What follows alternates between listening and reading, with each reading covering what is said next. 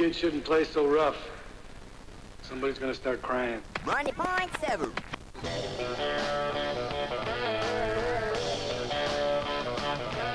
Ladies and gentlemen, your attention please for this afternoon's feature attraction.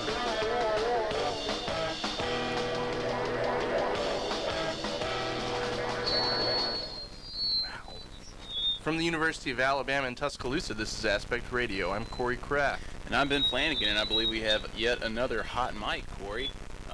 Sounds like, I don't know, it's going off the deep end here. Yeah. Let's do what we can. Is that any better? Yeah, no. Oh, well. Okay. Just blasted me. What do you say? Any better? Yeah, that's better. Better? Better. Okay, wow. That's frustrating. That was painful. Yeah, I'm sorry, On a Corey. personal level. It's a little early for that, too, which is unfortunate. But I am Ben Flanagan, and yes, this is Aspect Radio, and it's summer, which means sequels, and it also means another Sex and the City film, Corey. And they're once again cashing in on the cable phenomenon of the last decade that really sort of helped define television in the 1990s and early part of the last decade, and helped define a generation of women, too, who really latched on to the program and really just embraced it and referred to it constantly as just sort of this source for fashion and just witty storytelling. And to help us comment on Sex and the City 2 this week is my wife, Tess Foster Flanagan. If we want to throw the maiden name in there. How does that feel? That's nice. That's nice. You can just go with Tess Flanagan. Okay. All right. Well, that's something that they touch upon in this movie, actually. Right. Which I found pretty interesting. And well, Tess, I'll just go ahead and throw things to you first. Let me provide a little perspective, I guess, for the listeners. Since we last saw Carrie Bradshaw on the screen, on the big screen anyway, she married the mysterious rich guy, Big, but is getting sort of fed up with the mundane lifestyle of marriage, just sort of staying in at their lush Manhattan apartment and watching old movies on the couch with her husband. Samantha is aging and finding new ways to sort of chemically avoid menopause. Miranda is being constantly disrespected by her chauvinist boss at her law firm. And Charlotte, now a mother of 2, is cracking under the pressure of, oh no, being a responsible parent. Which brings us up to date. Now, Tess, you are a fan of the HBO series that lasted 6 seasons and continues to air edited, syndicated episodes on cable. You and I also caught the first film 2 years ago. Tell me, did this sequel recapture the wit, charm, and refreshing innovation of the television show that has influenced a bevy of relationship comedies and dramas for years since?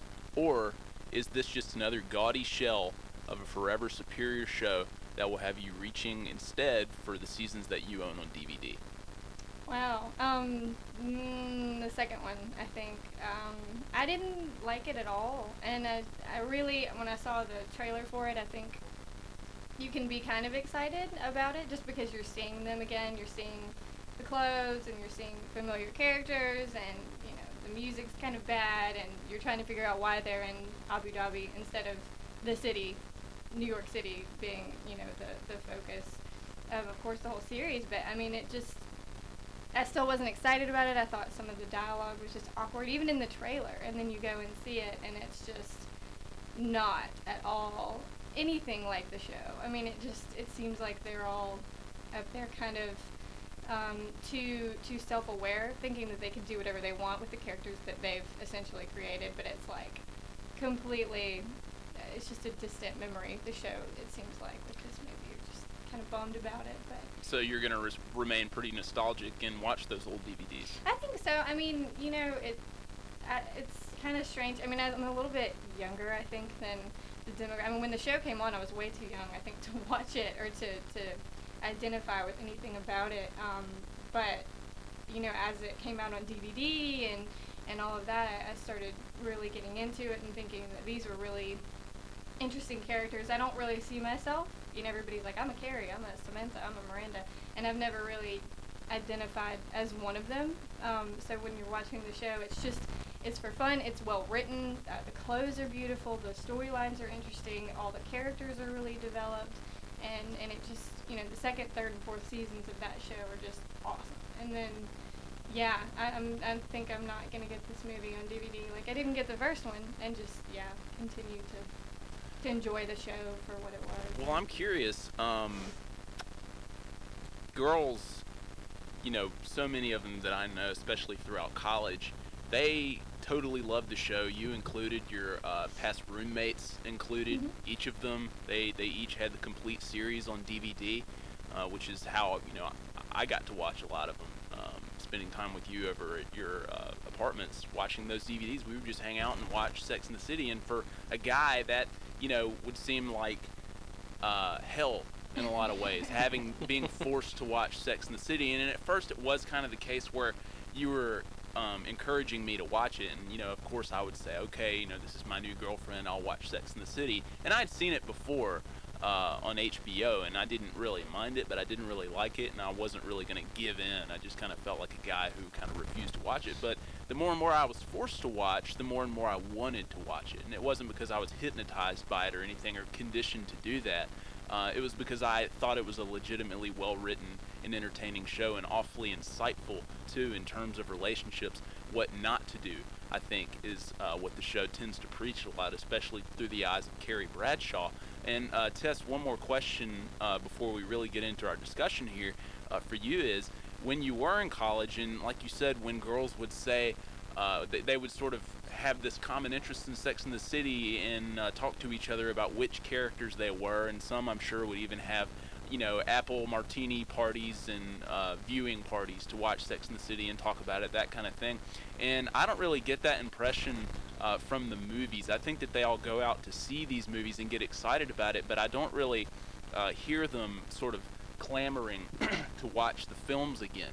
Do you think that the excitement that women felt for the original show is still there for these films? I don't know. I mean, it's hard to say for other women. I mean, it certainly is not as exciting for me. But then, like I said, I never really identified myself as one of them. There were so many vast differences between my life and what I was doing in my life than the show. I mean, the show is kind of like a fantasy. It's not as real world to me as I think a lot of women tend to feel about it. To me, it's just kind of like, this group of friends that do all of these outrageous things, and but it's within the real world context of New York City. But still, that life is something that is not as appealing to me, so I never really identified that way. But as for other women my age or a little bit older, a little bit more out on their own for a little while, I mean, I think definitely the show, the way it was set up, was almost like a week-to-week, day-to-day life for all of these women, so I think that is already more relatable than a 2-hour, or I guess in this case 2.5 hour almost, movie experience. I think everybody's kind of aware at this point that the movies aren't going to quite capture the show. I mean, I think everybody's, but I think people are still going to have fun with it and still have a viewing party. I'm sure last night, before they went out to see the movie, several groups of women watched the first movie, and they went to dinner, had a cocktail, and went and saw. I mean, I think people still have fun with it, but I don't think anybody's kidding themselves. And our theater was full of women. We walked in, and I looked around, and of course I was probably the cheese stands alone. Yeah, I was probably one of 3 or 4 men in the theater, and I was fine with that. Yeah, I totally embraced it. But Corey, let me ask you a question. Okay. Now that your eardrums have healed up, per our past conversations, I've kind of surmised that you're not terribly fond of the Sex and the City franchise. But here you sit, talking about it, whether you wanted to or not. My question to you is, was sitting through 145 minutes with Carrie Bradshaw and her superficial New York City gal pals, did that reinforce your initial perception of Sex and the City, or was it a pleasant surprise, sort of in the realm of romantic comedy? You're talking about the first film? No, you intend to revisit. And now, are you a full-on convert who's ready to sort of delve into the rest of the series you so boorishly ignored and chided for so many years? Wow, I don't even know where to begin with this. I'm not familiar with the television show, apart from 1 or 2 isolated episodes over like a decade. I did see the first film, as I see most films, right? And thought it was kind of terrible, completely divorced from all context. So I was actually kind of curious about the differences between the television show and the films in regards to like the portrayal of the characters. I mean, like I imagine that, as with most television shows to films, like everything is dialed up to 11. You know, they've got to play it big, they've got to play it broad. But I mean, is that the case? Like, what are the major differences here? Like, why are these movies like even kind of bugging like devoted fans of the show? Full disclosure here, though, Corey, you weren't able to see the film last night. No, right? I wasn't. Right, so you're kind of in my position that I was in when we were talking about Robin Hood. Yeah. Or when you were talking about Robin Hood when I failed to see that. Let me just say that I was not a fan of the first film. I think it really took itself too seriously as sort of an event motion picture, kind of like you said, overloading itself with this fluffy excess and almost completely losing sight of what made it great in the first place. Instead of these clever and sometimes poignant insights into the mind of single women inside and outside of New York City, it really fell in love with its own reputation as this cultural phenomenon with a legit influence on not only how women think and feel, but how they dress too. Because you know, it's a Hollywood film and it's presenting itself on the biggest possible entertainment platform there is. Writer-director Michael Patrick Keane obviously felt the need to turn the knob up to 11, just like you said, and opt for sort of this kitschy extravagance over any substance. And where the show was this invitation into the honest, hilarious, and really brutal realities of four women's search for love, sex, and shoes, the film really depicts them as ugly on the inside, these materialistic hags with no sense of selflessness, and spending more and more money on, you know, and attention on fashion, which is often distracting and sometimes ugly. I mean, there are some beautiful costumes here, but sometimes, again, I think it's just kind of tacky. The film is this just terrible, like I said before, shell of its former televised self. It really evolved and regressed into precisely what I think so many detractors, like Corey, wrote it off as, this trite and hollow fashion show with very little to say. Can I add something there? Yeah. Because he was asking about the essential differences between the show and the movies. And if you go see the movie, which I guess you should. I mean, I'm going to. Okay, good. Just because okay. I do okay. that. Well, since you're going to anyway, if you're wanting to know what the show is like, there is one scene in the entire movie that to me is an appropriate kind of homage to the show. And it's the scene between Miranda and Charlotte when they're just, you know, at a bar in Abu Dhabi, in the, you know, hotel that they're staying in, and they have this really kind of beautiful exchange about motherhood and essentially how that unfolds, you know, has unfolded in their lives and what they think about it. And that is you know, they're always portrayed as kind of selfish. I mean, you know, they are good mothers and everything like that, but the whole series, you know, they have to fight that selfishness, you know, I mean, they really do. But to me, this is a really appropriate time for them to kind of unleash some of the thoughts that they've had and what they want for themselves in the future and things like that. And it really is. It's a great scene, and if the whole movie had anything close to that, then it would have been worthwhile. But they had that one scene, and then I think later there's a nice little like hat tip to Big, to the character of Big when he pulls up in his black car underneath her old apartment, and that, you know, is a really famous image from the show.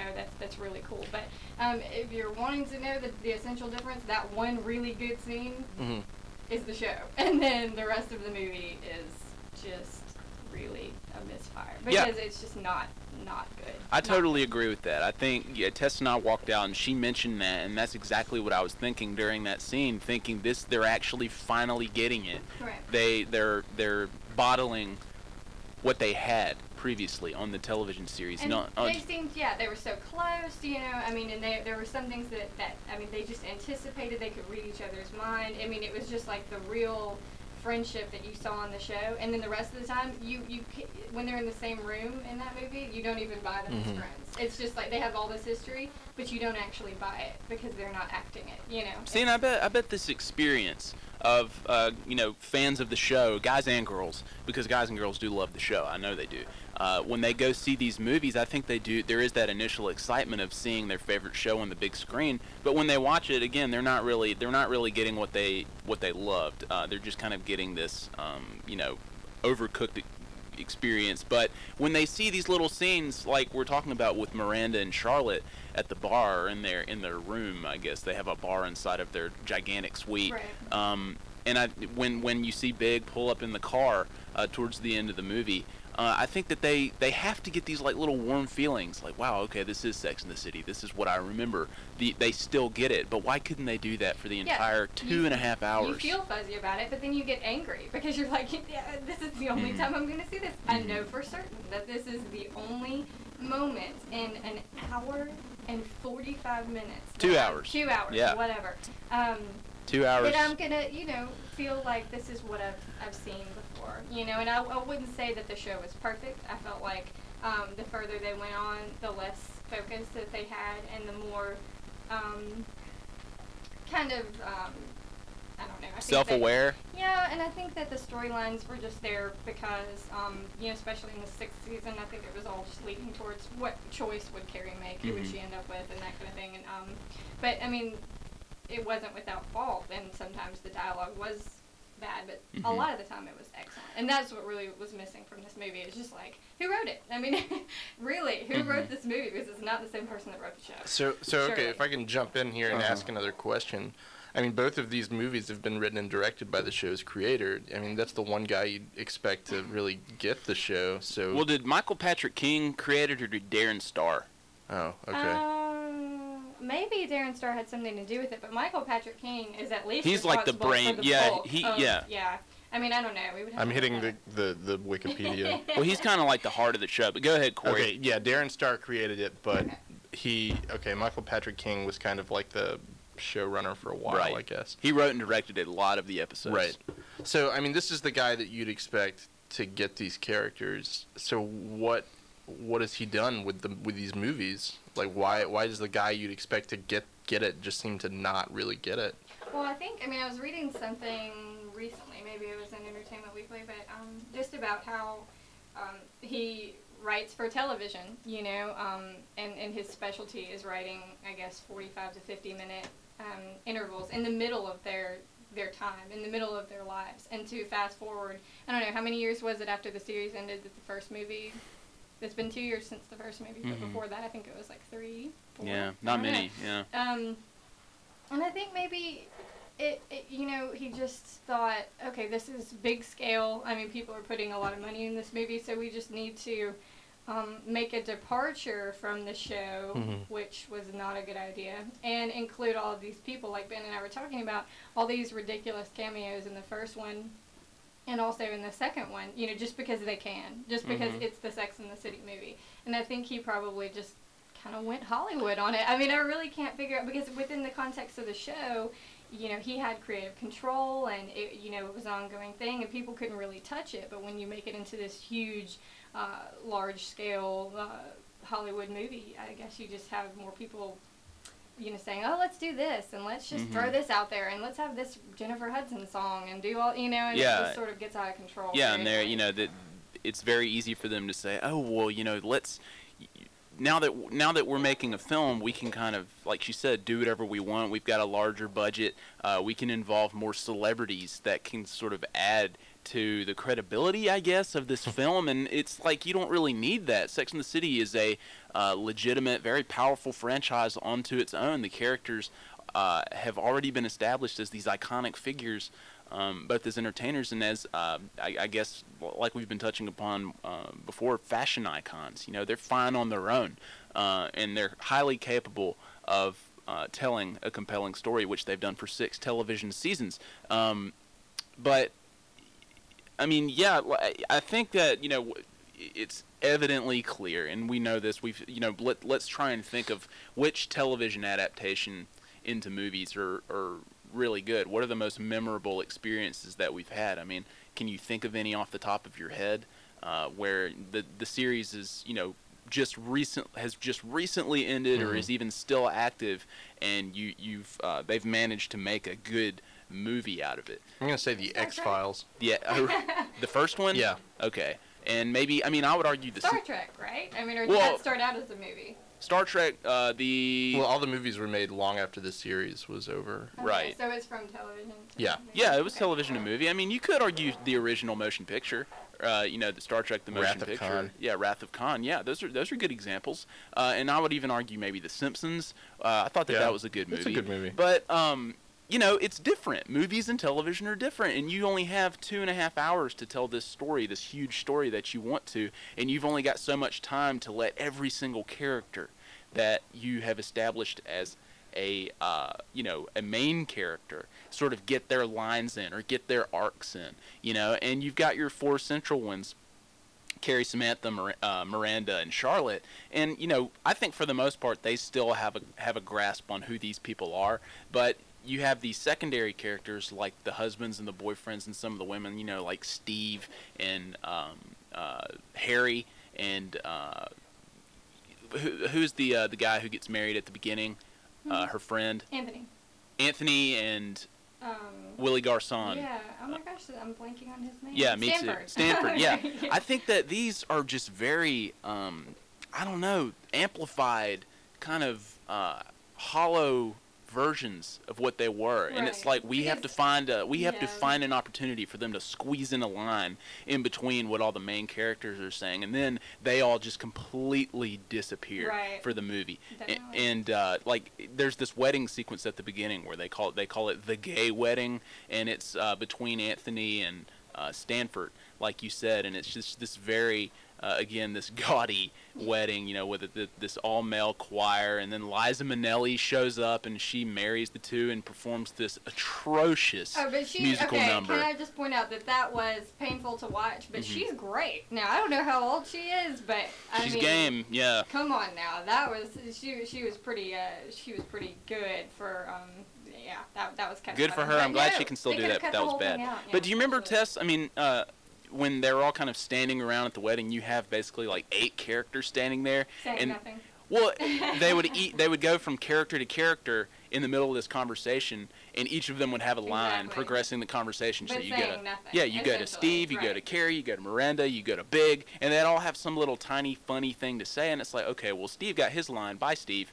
and then we never see him again. Ever. Yeah, and Tess, what I'm curious about is a lot of people have called this just a very ugly, sort of overly superficial story where nothing really bad happens to these characters. The things that they're complaining about are so stupid, just in terms of like Charlotte when she is dealing with her children crying, and she has to look to her nanny to actually take care of her children. Charlotte is in the kitchen, and one of the girls touches her vintage dress with red paint, and it just sends her over the top. She starts crying. It's vintage Valentino. Right, vintage Valentino, and she freaks out on her kid. She screams at her kid, and she wants to have a conversation with Carrie. And then you have Carrie, where Big, and I read somebody else pointed this out in a review on Ain't It Cool News. Capone did actually, and this really got me too. He said I blew up he said I thought about blowing up in the theater, and I was like, well, it can't be that bad. And then I almost blew up in the theater when I saw it. Is when it's Big and Carrie's anniversary, and Big gives her a gift that he thinks that she will like because of an experience they had the night of the wedding they attended, but she doesn't like it, and she has this very unpleasant adverse reaction to it. And then her response is, maybe you could have gotten me a piece of jewelry or something, Right. And it's like, are you seriously? Okay, but do you really think that I guess a 45-year-old man bought a flat screen for his bedroom for his wife? No, I understand. I understand her frustration, but I also think that he meant well. Right, I think that as unlikable as a character as he is, and as he always has been through the series and everything, it's just kind of who he is, and it's the guy that she sort of fell for, and it's her burden to shoulder now, because that's the guy that she wanted. Right, and then they're both. I mean, you can really argue, really not very likable. I think just in terms of her asking for jewelry and him getting the watch. You know what I mean? Mm-hmm. Like, they're just both notorious for being very self-absorbed and Mm-hmm. very flighty and flaky and all Mm-hmm. those good things. But yeah, she definitely. And I think they actually play the song about I see your true colors now. Mm-hmm.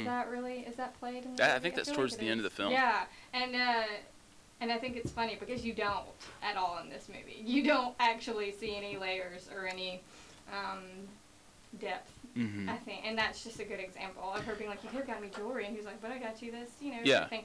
And so I really think they're kind of both shallow and at fault in that situation, and I'm sure it made a lot of people angry, and especially all the males out there. It's like, I try to get you something nice, and Yeah. you just say, I would have appreciated a bracelet. Or, Yeah, I know women aren't really looking forward to getting DVD players or like, those kinds of appliances that, men will most certainly appreciate. But you're right, he did have a, kind of a sentimental attachment Yeah. to why he got it. And, But, and Corey, I wonder if this is a complaint of yours about this. I've heard a lot of people say it, watching a bunch of, super rich New York City socialites go on vacation at this unbelievably expensive and just this lavish Abu Dhabi resort. That's not really entertainment, because, you have all of these trivial obstacles that they have to overcome, yet it seems like to them to be the end of the world. But it's like, why should we even care about these characters? They have these highly privileged lives, so tell me why I should care about Carrie Bradshaw's dilemma. Well, I actually listened to an interview with Michael Patrick King on NPR, I don't know, I guess a week ago, in which he sort of defended the premise of this film by saying that it was meant to be escapism.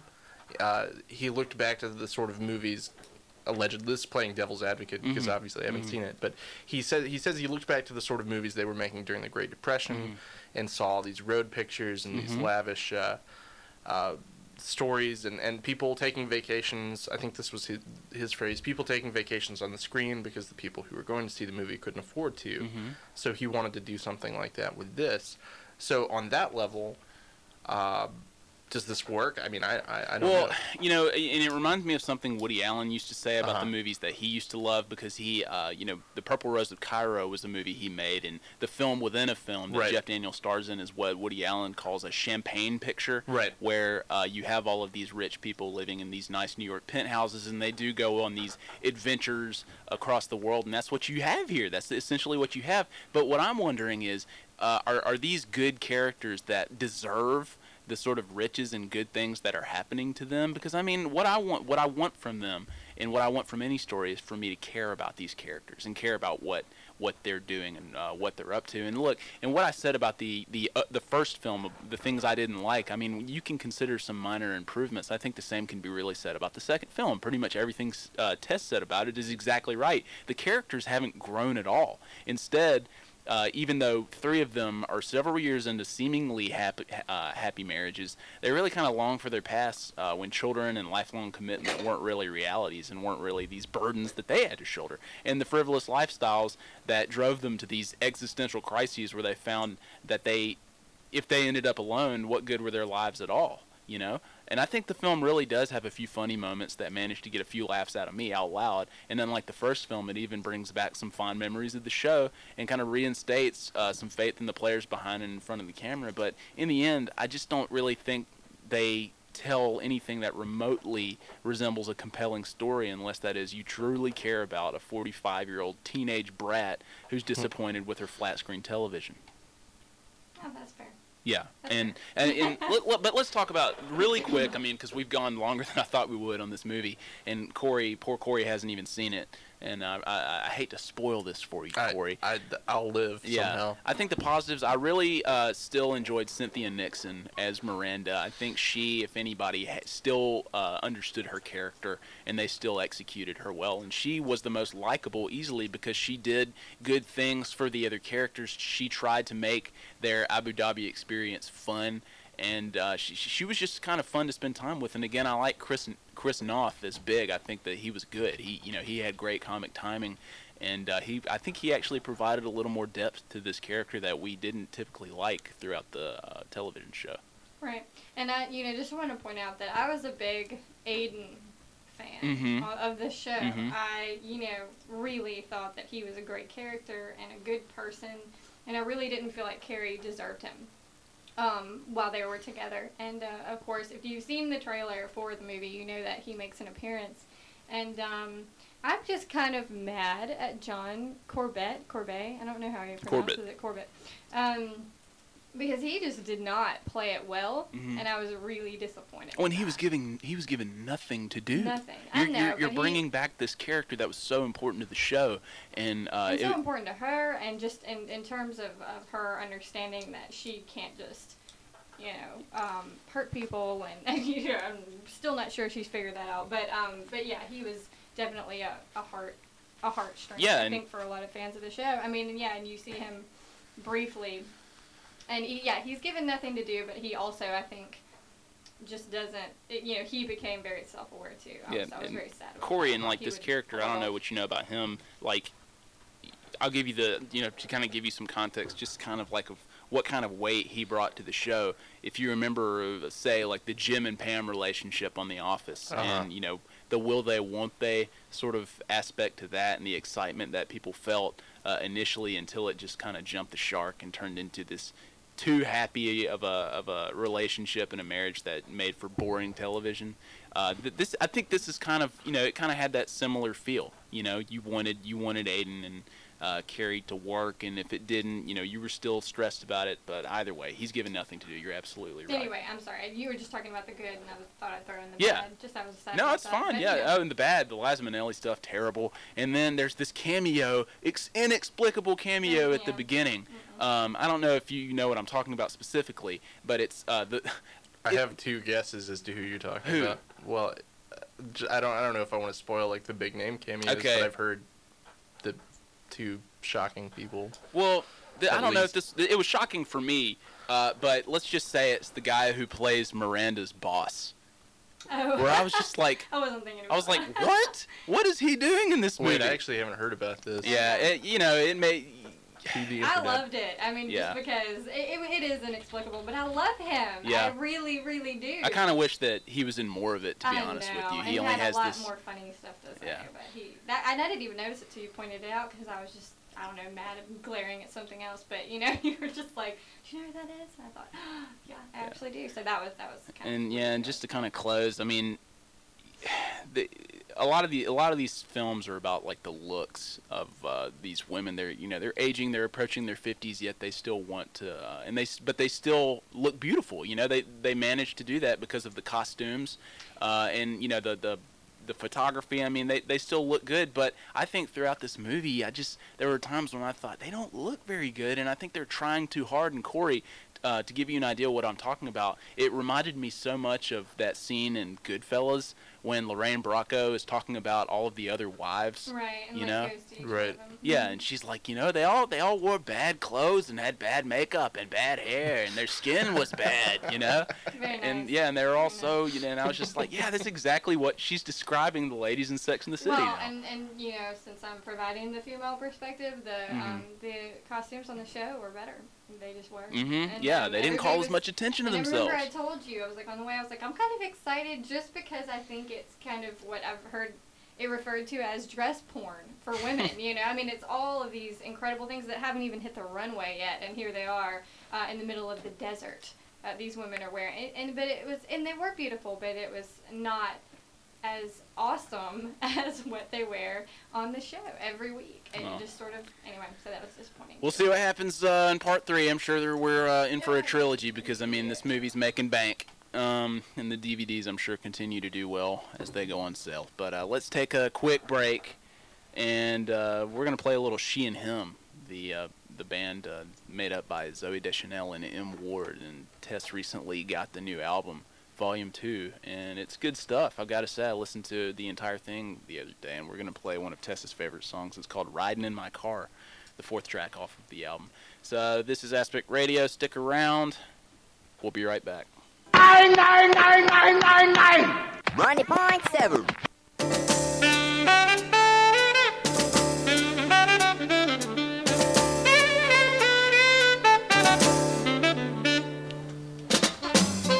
Back here on Aspect Radio, joined as always by Corey Kraft. What's up? And what's up? What's up? And joining us today, a very special guest, my wife Tess, who brought her always valuable insight to our Sex and the City discussion. So thank you for being here, Tess. Thank you. Corey, now that we're done talking about the film itself, and its contents.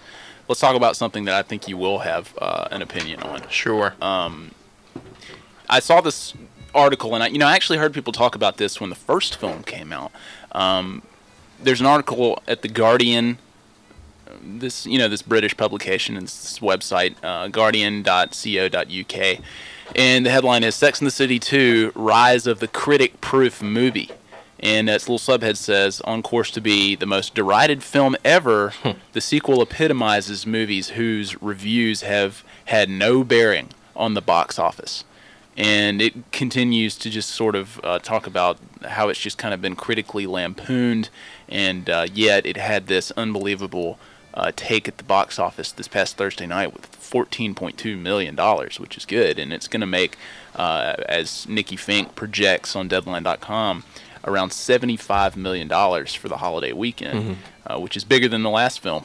And ticket prices have gone up. But and it also refers to films like Transformers, which were both incredibly successful. It talks about the Da Vinci Code and Angels and Demons, both of those doing very well overseas. God, they grossed unbelievable amounts. We're talking close to billions together. And they also talk about Lara Croft Tomb Raider, which was panned and made $275 million globally. Now, Corey, I'm curious. What do you think of this theory just in terms of these critic-proof movies? I mean, how does that make you, a critic, feel in terms of your influence on, how people spend their money at the box office? I mean, I've sort of resigned myself to it by this point. I mean, last summer's Transformers 2 and the mega business that it did sort of dulled the pain, or dulled all future pain, just because that's such a case of such a terrible movie connecting with the mainstream in a big way. But this is not new. This is not something that has ever.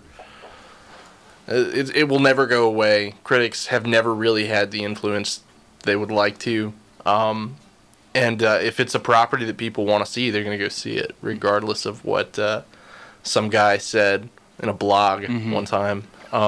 That's just how it is. Well, as a fan, does it frustrate you to see these terrible movies making as much money as it does? I mean, as a fan, yes. Yeah, I mean, but as a critic, I mean, that's just sort of the thing that happens. But as a fan, yeah, that's frustrating. Just because, I mean, especially with Transformers 2. Yeah. And I hate to harp on that, but that movie's so bad in so many ways that, I mean, I just felt like that movie being it just as a symbol of like Hollywood excess and bloat and the worst qualities of big budget filmmaking being so soundly accepted by everybody who just like ate it up and saw it a couple times just because, well, the story was boring, but Megan Fox is in it and the robots punch each other, for 45 seconds, which was cool. Well, does it indicate to you that these people really like these movies? No. I mean, going to the movies, I mean, as long as you're not seeing a 3D movie, it's still the cheapest form of entertainment in a lot of places. I would say in Tuscaloosa, it's one of the cheaper things you can do on a Friday or Saturday night. And if there's, nothing playing, or if you want to do something that doesn't really require you to think or, think too much about what you're doing, Transformers 2 or its kind, that's it. Yeah, it frustrates me too because there are movies that I don't like that make a ton of money, like the first couple of Shrek movies. Yeah. I was really not in Shrek's camp from the beginning, and I was always, and I hate to pin the two against each other, but I always thought, Pixar is here and it's doing this much better than Shrek is doing, especially in the case of 2001 where you had one against the other, Shrek versus Monsters, Inc., which I thought was a clearly superior movie, yet Right. Shrek made much more money and won the Oscar. And I remember thinking, why are people drinking this Kool-Aid? Why are they paying so much money to see it when it's clearly terrible? This is so funny because you are so much more the target audience, I think, for Shrek than children. And then children are more, I think, the Pixar audience. Even though, I mean, they're great movies and adults can enjoy them, And I'm an overgrown child. I think that the Pixar movies are much better. But I think, that's just funny that you say that. Well, But, one thing I think this article doesn't mention is that children's movies are generally the most critic-proof because children are not terribly picky about their entertainment. So They don't mind talking Chihuahuas. Yeah, they're gonna see Beverly Hills Chihuahua, Yeah. and they're gonna see Madagascar 2, and they're gonna see all these kids movies because they're kids, and then so that's pretty reliable, critic-proof. Yeah, what do they business. know? exactly. They don't know anything. Yeah. Though I mean, I feel that way. To be And you be work fair, with them. I work with children, so Yeah. I'm not in. They're not interested. Their parents aren't interested in what Right. critics have to say because they're interested in what their child you- is going to laugh at and enjoy for 2 hours in the afternoon. Yeah, you go sit in an air-conditioned dark room for an hour and a half, and And you're listen to your child giggle maniacally at everything that comes on the screen. I mean, God. as a parent, I would enjoy that as well. So. But to be fair, like the better kids movies usually seem to do better. Like the Pixar movies. I mean, Toy Story. they're reliably high grossers. Because I mean, everybody likes Pixar. Yeah, of course. I mean, if and when we have kids, I think we might. I don't know, maybe a little different. I mean, I know I will. I'm not going to feel too great about taking my kid to go see what I know to be a bad movie. I'd rather, drive to Birmingham to see if the Alabama Theater is playing like an old, really good kids movie Yeah. up on the big screen. Or I remember back when I was a kid, the Fox 12 here would have in the summertime they would have free movies that kids could go see in the morning, and you could go. They would play like old Disney movies or live action Disney movies for free, and that was great. Take your kids to that. I just want to point out that if your parents are listening, which I'm pretty sure that they are, they're laughing right now because of all of the things that you and Graham That we and forced them to Suzanne see. wanted to see. And I was actually just talking to Corey during the break about you going to see live wrestling events. Yeah. And I do believe it was your father that Yeah. took you to see those. I So do feel bad you about should, that. be waiting to I mean, hear about that after the show. To be fair, I did that too. Yeah.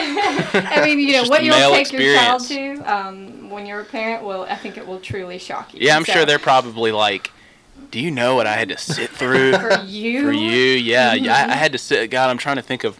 So let's see what that we had happens. to. We had to. What happens. Yeah, we had to sit and watch Teen Wolf 200 times in a row on a Saturday afternoon. For me, it was Drop Dead Fred Yeah. and PJ Sparkles and all of this. I mean, everybody. I'll take Teen Wolf over Beverly Hills Chihuahua, though. Most Yeah. people might not. I thought you were gonna say Drop Dead Fred. I was gonna throw something. I would take Teen Wolf over So- that too. Oh, okay. I'm sorry. That's finished then. We're not gonna. But I mean, That's not okay. but I guess no matter what critics say, and I don't think people should listen to what critics say. I don't think that they should let it influence the decision to whether they're going to see a movie because I Right. think they should be their own critics. They should make their own stinking decisions, and not some snobby guy who may not like it just because. I never tell anybody not to go see a movie because I mean they might love it. Only in the most extreme circumstances do I. Transformers 2 being a notable. Yeah, and that was bad. Yet it managed to be better than the first movie, which I was horrible. Strongly disagree. First movie's so bad. But I think Okay. you should both kind of acknowledge that I like to consider myself in the middle of like maybe the typical audience and the two of you. I exist somewhere in between those two parameters, and I think that for critics, it's your life's work to take movies seriously and to appreciate or not appreciate every single thing about them. And for most of what we're talking about, the box office is people who just want to go and do something, and just enjoy it for a little while. And that's not to say that critics can enjoy it. I mean, they can probably enjoy it more so than the average person. When it's a really good movie, a critic is going to enjoy it so much more because you know what it takes to make a movie and to make it work. And, so I think it's hard for you to really see a very, very bad movie because you know how easy it is to make a bad movie and how, it would, with all the money that goes into Transformers and, I don't know, Shrek probably takes a lot of money to make Yeah. too. I mean, what you could do with that money What kills and me, make a really good movie. what kills me though, is repeat business. Right. That's what bothers me. Is I understand if somebody's going to see it for the first time because I am too. I want to see what it's all about. Yeah. Even with something like Avatar, I think everybody's just going to kind of go see what it's all about, what the hype is all about. But when the movie continues to make so much money because people are seeing these films 2, 3, and 4 more times. I don't understand it. Like, what are they getting that I'm not getting? To beat a dead horse, Uh-huh. Transformers 2, with its 45 seconds of action Yeah. and its 2.5 hours of Farting robots? right, Yeah. Oh. and Really? yeah, Ooh. Wow. Shia LaBeouf stumbling around with Megan Fox. What is the difference between that and the first movie, Corey? I hate to go off on a little tangent here, but you're like, the first one's clearly better, yet it's Shia LaBeouf stumbling around with Megan Robot Fox, and there's not much action that you can decipher among the poorly designed Transformers. Come on, tell me. I don't know. Okay. I don't want to make you uncomfortable I here. don't have an answer for that other than The second one just plain sucks. right. The second one went far beyond the level of suck that I expected from a Transformers movie. So the first movie might have sort of pushed you towards the edge, but the Right. second one was just like, okay. I mean, I think the climax of the first movie is a lot better too, Uh-huh. with the all right. LA thing. I'll buy that. Yeah. Look, they're both terrible. I think. I can't stand them, but I'm just a big Well, I was fan. at least interested. There was more action in the first one. I mean, I thought it, you could. I mean, I just thought it was interesting, how the technology aspect of it, and how they were able to make these things from cars into robots, and from robots back into cars. I mean, that was I was impressed with that. Well, look, I don't care. No matter what, when the third one comes out, no matter what the critics say, I'm gonna be there, 2 or 3 times, and it's gonna make $500 million. And that's the lesson we can take away from this. Exactly. Let's take another quick break, and we'll come back with some DVD picks. Tess, think of what you can tell the folks to watch on DVD this week, because I didn't properly prepare you for this segment. Thanks. But that's what we're gonna do. Yeah. You have 2 minutes. Okay. But we'll be right back. More She and Him. This is a good one. Stick around. This is Aspect Radio. What we do is if we need that extra push over the cliff, you know what we do? Put it up to 11. 11, exactly. 1 louder. Why don't you just make 10 louder and make 10 be the top number and make that a little louder? These go to 11. 90.7.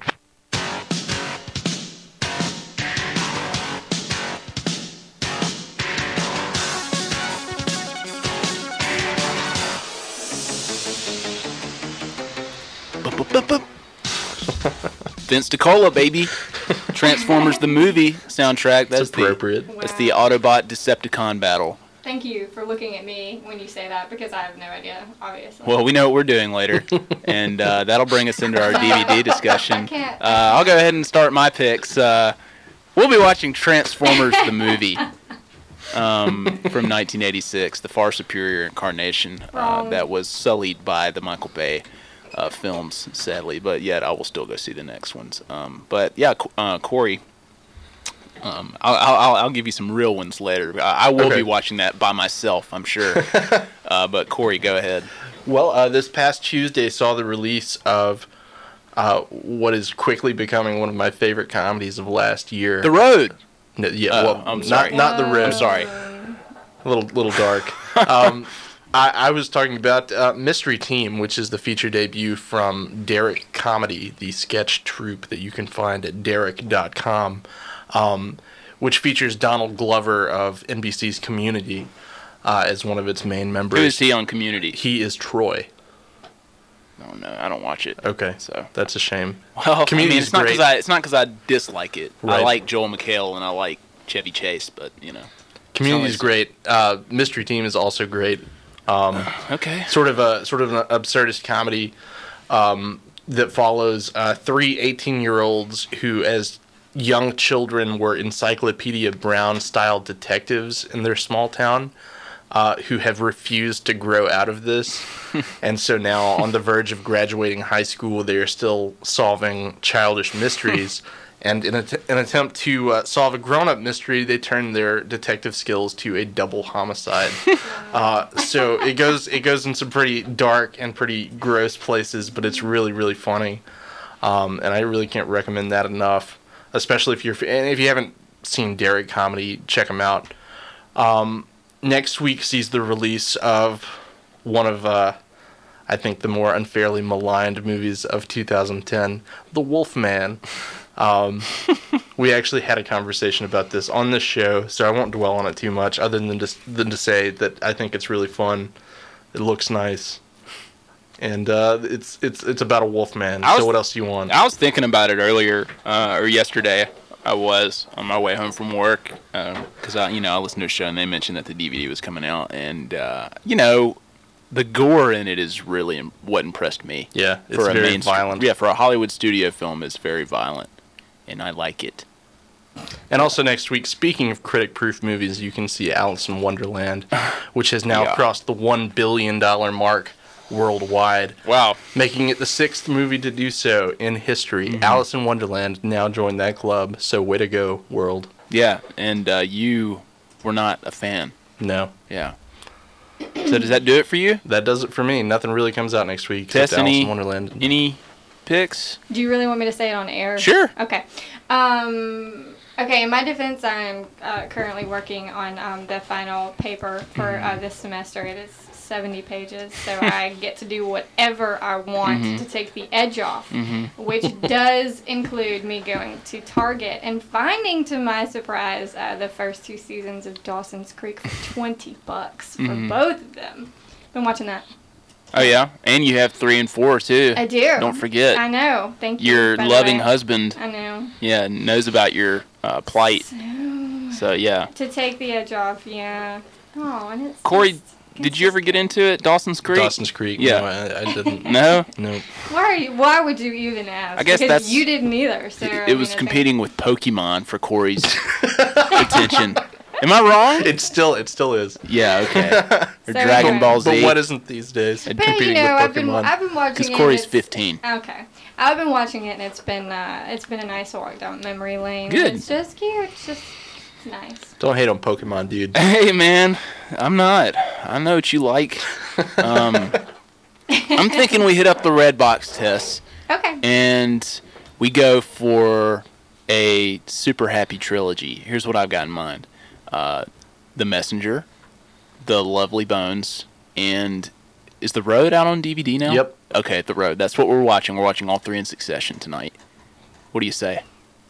Make sure you end with the road. End with The So, Road? so that like there's no possibility for happiness. And a little background information. I made it through the first 7 pages of that book before I just had to put it down and just say, pretty- I'm not going to do this Pretty right bleak. now.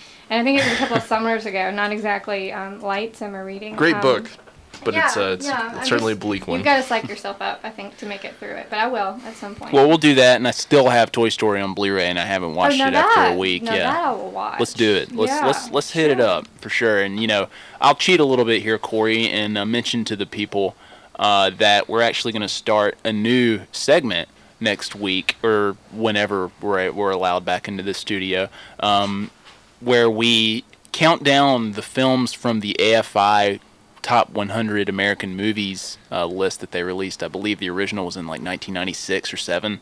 Yeah, something like that. Yeah, something like that. And we're gonna count down that list of the films we haven't seen. And Corey, I think you did. You definitely did better than I did. You haven't seen, I think, like 24. Something like that. Yeah. Yeah, 24 or maybe 26 or something. And I haven't seen like 36. I think something or 34. I don't know. But either way, overlapping, we haven't seen 15 of the movies. And we're actually going to start next week with John Huston's adventure film with Humphrey Bogart, The Treasure of the Sierra Madre.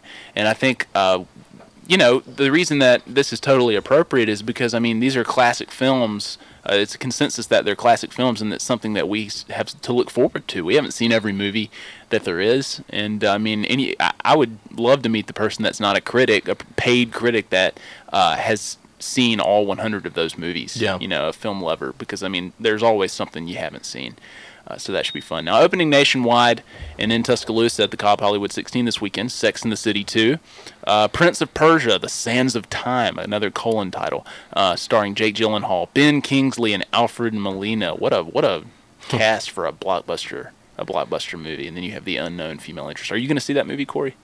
Maybe eventually. Were you a video game player? No, I've never played any of these games. Okay. And also keep an eye out for the Bama Art House Summer Movie Series, which opens with the Noah Baumbach comedy Greenberg, which I know we're all looking forward to seeing, playing June 8th at 8 p.m. at the Bama Theater. I'm very excited for this. Yeah, me too.